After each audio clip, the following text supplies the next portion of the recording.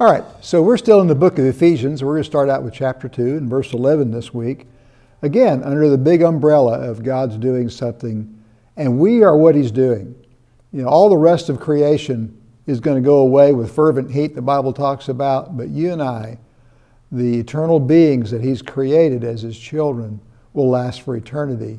And that's exactly what He wanted to do. He wanted children in His house forever. And so, you know, we looked at a new family, a new nurture, this new relationship that we have with God. Well, today we're going to talk about the new training we talked about back in the series on foundations. And we're going to pick up a little bit of that idea out of the book of Ephesians, that He is training us for something. Not to become something, but because we are something.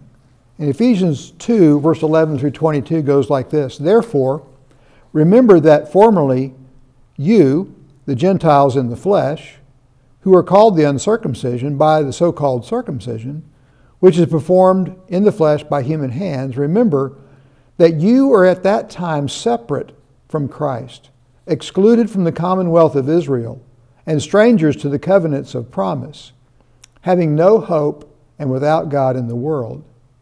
But now, in Christ Jesus, you who were formerly far off have been brought near by the blood of Christ. That is one of those passages that, man, an old preacher I knew used to say, if that doesn't light your fire, your wood must be wet. That is just profound, that we were outside if we were Gentiles and had no hope. We were just in the world without God. But now we have been brought near by the blood of Christ. Okay, what does that mean? Well, there's no longer a barrier between us and God. The Bible talks about when His flesh was torn, it's like tearing the veil in the temple and it opened the way into the presence of God. There's no barrier any longer. There's not a sin problem between us and God because He took our sin on the cross and He paid for it and He buried it. He removed it from us as far as the east is from the west. It's thrown in the sea of forgetfulness. God will never bring it up against us ever again. Okay, so now we have this relationship. For those who have received Christ, they are brought near. Okay, again, I think a lot about mentoring situations that I've been in and that I've been a part of, where some reason someone accepts you in. Now, it might have been a school teacher and they kind of had to because you're on their class roll. But maybe it was a family member or a friend or someone who just took you under their wing and showed you how to do something, how to change the oil in your car, how to, do something maybe even more complicated than that. But they brought you near and they imparted something to you because of the value in the relationship that they had with you and the value you had with them. So think about it that way. God brought us near so that He could impart things to us. And in order to talk about that, I want to look at a passage in Hebrews 12. We're going to take some excerpts out of the first 13 verses from Hebrews 12, and it goes like this. My son, do not regard lightly the discipline of the Lord, nor faint when you are reproved by Him, for whom the Lord loves, He disciplines, and scourges every son He receives. Now there's two words in that passage that cause concern for most people. Discipline and scourging. Well, the discipline we talked about back in Foundations is really training. This isn't a new concept. We were talking about it just recently. But just remember that when God is disciplining, that word to discipline means to train. Because later it says, discipline may not be joyful, may even feel sorrowful, but it yields fruit to those who are trained by it. So this is a training program. It's like a coach disciplining an athlete. He doesn't take him out behind the gym and beat him. He helps him learn how to run better and eat right and sleep right and everything else so he can reach his full potential. So when the Father is disciplining us, He's training us in who we are by helping us know Him so that we share His holiness, it says here in Hebrews 12. So let's go on and read. It is for discipline you endure, for God deals with you as sons. For what son is there whom the Father does not discipline? He disciplines us for our good, so that we may share His holiness. All discipline for the moment seems not to be joyful but sorrowful, but yet to those who are trained by it, afterwards it yields the peaceful fruit of righteousness.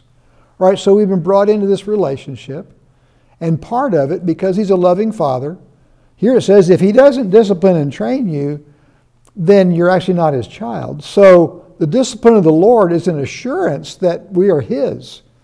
You know, when I was a kid, we didn't have things that we actuated with our thumbs back then. There were no screens to look at, no video games, nothing. And so we went outside and we played. We rode our bicycles and, whatever we could find to do, climbing trees, building a tree house. We used to do that all the time, build tree houses anywhere we could, and put up rope swings and one thing and another. Sometimes we got into a little bit of mischief, but not too much. We were too busy having a good time out playing. Well, occasionally, if we got into mischief, maybe a fight broke out. Somebody didn't like the way something was going on, and one of us or the other was, mouthing off at the neighbor kid and that kind of stuff. And maybe a fight breaks out in my front yard between my brothers and I, or the kids next door, or whatever. Well, my mom, she was very good at wrangling 3 sons that she had. She was not timid at all. She would step out, and an interesting thing would happen. Her 3 sons came in the house, and the neighborhood kids went home. Okay, so why am I telling you that story? Because of the relationship we had with Mom. She treated us differently than the kids who belonged to other people in the neighborhood.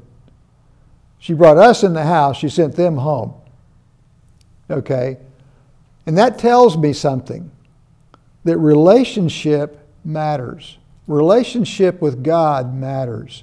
If we are his child, he takes that seriously. And why does it say he does that? Well, the 2 words that tend to stick out to us is discipline and scourging. And scourging is just a very attention-getting way of correcting us. Okay, something that encourages us not to go that direction anymore. All right, so it says, those 2 words really stick out, but it says he disciplines the ones he loves and scourges the ones that he receives. All right, so he's not disciplining and scourging or correcting us out of rejection and hatred. It's out of love and acceptance. And that is massive, because we will see his correction and training very differently when we realize the motive he has in his heart behind what he's doing for his child. And the last part down there, it says, he does this that we may share his holiness. Now again, holiness is something we receive at new birth, and he's training us to live that out. If we have to become holy by living a certain way, none of us will ever make it. Okay, so again, every part of the dynamic we have with our Heavenly Father is backwards to the world. The world says, we accept you if you do well. God says, I accept you, I'll help you learn how to do well. It's completely opposite to the world. He is training us to live out our new identity. So holiness, because our Father is holy, and we have the Holy Spirit living in us, and he wouldn't live in an unholy temple. We are now holy before God, but he is really good at it. He never fails. Us, we're immature. We still got some of the world system going on in our mind, and we're distracted, and we don't really understand things like we will eventually, and so we may find ourselves doing things that looks unholy. It doesn't make you unholy, it just makes you appear to be unholy. So he's training us and helping us to share that holiness, to live that out. And it says that discipline, that training, yields the peaceful fruit of righteousness. And I used to think, because of the performance mindset I had, that, okay, I have to do these things to follow his teachings so that I'll be righteous. But it's the fruit of righteousness. It's the fruit that comes from it. In Philippians chapter 3, Paul said he gave up everything he was doing to try to make himself acceptable before God and pursued the righteousness that came from God on the basis of faith. You can go look that up in Philippians 3. All right, so we receive righteousness by faith. Even in the Old Testament, it said Abraham believed God, and it was reckoned unto him as righteousness. And all the Old Testament examples in Hebrews 11 were righteous before God because of their faith, not because of their works. Because every one of them we saw various works that were actually wrong or sinful sometime in their life. But he didn't count them righteous because they never sinned. He counted them righteous because of their faith. And that's true. So when we put our faith in Christ, we are given righteousness. It's the righteousness that comes from God on the basis of faith.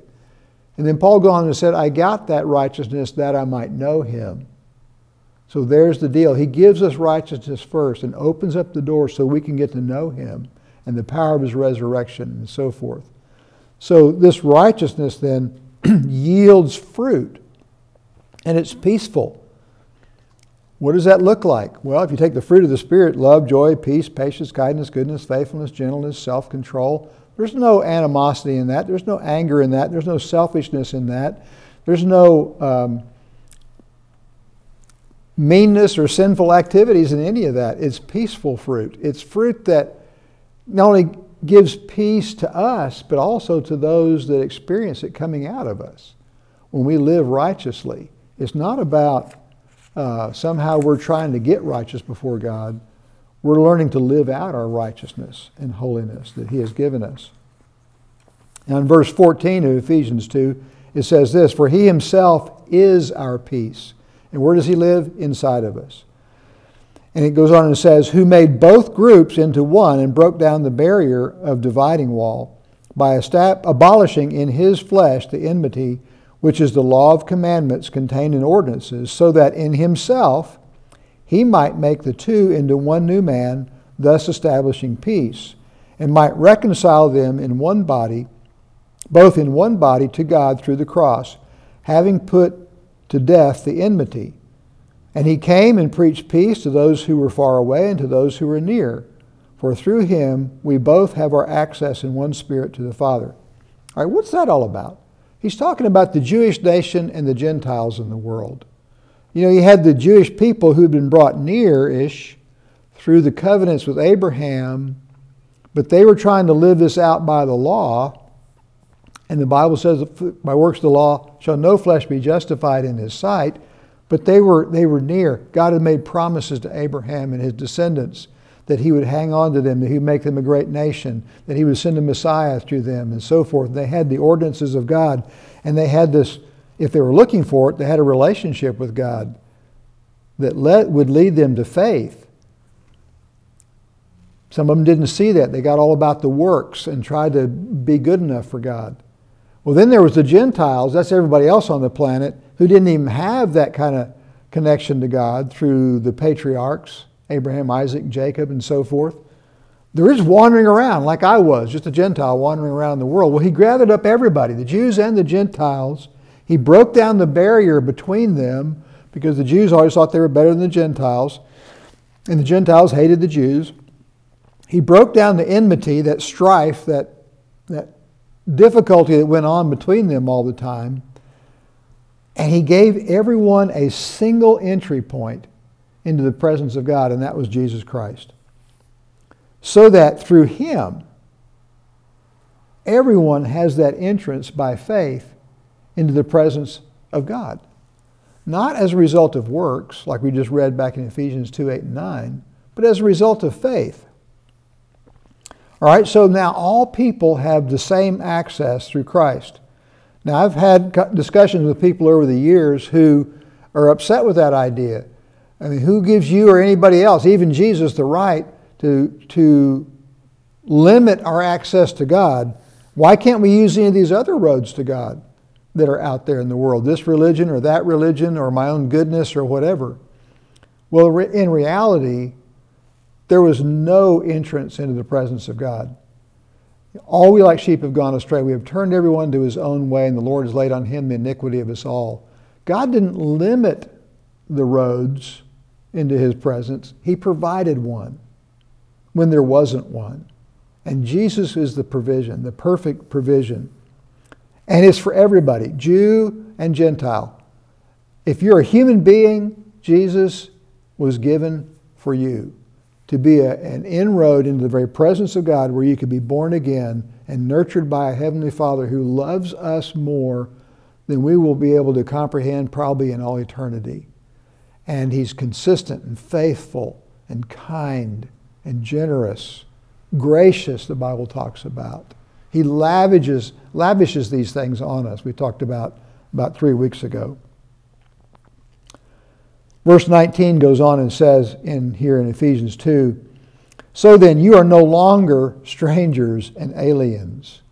Well, that's so good. But you are fellow citizens with the saints and are of God's household. You're part of God's family. Having been built upon the foundation of the apostles and the prophets, Jesus Christ Himself being the chief or the cornerstone, in whom the whole building, being fitted together, is growing into a temple in the Lord, in whom you also are being built together into a dwelling of God in the Spirit. I love this because I'm a builder. You know, we're just part of this thing God's building for Himself to live in. Along with Christ, the apostles, the prophets, the Old Testament saints, the New Testament saints. And that's just, a saint is just anybody that's been sanctified. And how do you get sanctified? By the washing of regeneration and renewing in the Holy Spirit. Jesus sanctifies us by His blood, and He moves in by the Holy Spirit. This is the foundation for the fulfillment of what He promised. It's His purpose, so that being with Him and accepted and brought in and made part of His household, we're being made like Him and connected to Him in a living and dynamic relationship. In 1 Peter 2, verse 4 and 5, it says this, coming to Him as a living stone in which has been rejected by men, but is choice and precious in the sight of God, you also, as living stones, are being built into a spiritual house for the holy priesthood, to offer up spiritual sacrifices acceptable to God through Jesus Christ. So Peter agrees with this writer in in Ephesians, which is the Apostle Paul. They're saying, we're being built into a house for God to live in. You know, God doesn't live in the building down in the corner that has some church name on it. We are the temple of God. And so you don't go to church, you are the church. And wherever you go, He goes. So in essence, God lives in a mobile home. He's with us all the time. Why? So that He can help us all the time, comfort us all the time, give us wisdom all the time, lead us all the time. That's why Jesus said, I think I brought out a couple weeks back, in John chapter 16, it says, it's to your advantage that I go away. For if I don't go away, the Comforter won't come. But if I go away, the Comforter will come. And He'll be with you and in you forever. So it's better to have the Holy Spirit, the Spirit of Christ living in us, than it would be to have Jesus standing next to us. So that wherever we go, we are the living, breathing temple of God, which is what He always intended. You know, He told the Jewish nation, when they were all proud of their temple, He said, how can you build a house for me? I mean, I gave you those plans, but, you know, heaven is my throne, earth is my footstool. But in reality, He never wanted us to think of that as His house, to limit Him to that one place and time. You have to go there, you know, to worship Him. And people do this all over the world in all the different religions. They look to a certain spot where they think their God is. God is everywhere all the time. But more specifically, He wants to be in and connected to the human heart for all eternity as His dwelling place. We are the temple of God. And in that union, this new union we've been talking about with this new Father and this new nurture, this new relationship, we now have access to the very throne of God all the time. We don't have to get an appointment. We don't have to wait till we've been good because Jesus was good for us. We can boldly approach the throne of grace and find help in time of need, it says in Hebrews. And all the time, in the moment when something is happening right in front of us, we can offer up those prayers and say, Father, what do I do? Father, what do I say? And I believe the Holy Spirit will guide us in that moment. Now, we'll get probably better at listening and hearing what He has to say over time and blocking out the noise from the world around us and our old thoughts and feelings and those kind of things, but that's just part of the growth process. When children are little, they have trouble hearing their mom and dad. They get fixated on that toy or that cookie they want to get a hold of, or whatever it is, that piece of glass that they want to get a hold of that we don't want them to get a hold of. And they don't listen. We do the same thing. But our loving Father doesn't hate us for that. He brings us close, and He nurtures and cares for us, binds up our wounds, and helps us see things better as time goes on. Well, this is, to me, is an exciting way to be able to look at anything in Scripture and say, does it line up with what God is doing? Is this consistent with who He is and what He said He's doing in us? If it's not, then I need to look for a different interpretation. Maybe I need to wait a while until He explains it to me. Years ago, I asked God a question about the meaning of a certain passage, and just like that, He answered my question. 30 years later, literally. I was 17 when I asked the question. I was 37 when the answer finally dawned on me. And that's because a lot of things needed to be imparted to my thinking and understanding before the answer actually made any sense. I've said before, it's like, a little child asks their mom or dad, how does an airplane fly? Well, we could try to explain aerodynamics to a 2-year-old or a 3-year-old or a 4-year-old, whatever they happen to be, 5 or 6-year-old for that matter. Well, they don't know. I don't even know all of that, but I do know a little bit about, lift and the airfoil and all that kind of stuff. But they need to understand 2 + 2 = 4 and a little bit about math, and then maybe eventually physics and those kind of things. And then one day they'll go, oh, that's how an airplane flies. It'll make sense to them. The real answer will. And I believe that's what God our Father is doing. He's leading us toward those big answers to life, which turned out to be probably pretty simple. But we needed some background information that He's going to lead us through in life to get us to the place where that understanding becomes clear. Well, I love you guys. I appreciate you. And we'll pick this up again next time. So let's pray. Father, we do thank You that as a good Father, You're never going to give up on any of Your children. And whatever You began in us, the Bible says You will bring to completion. And what You began in us is making us like You, and You will finish the job. Because You love us, You care for us, You're going to correct us and train us. And as we learn to listen to You and learn how to hear Your voice, we'll be able to, by faith, lock step with You more often and more consistently in the way we go about living our lives, so that the people around us will get free samples of the grace that they can receive from You. We love You and we thank You in Jesus' name. Amen.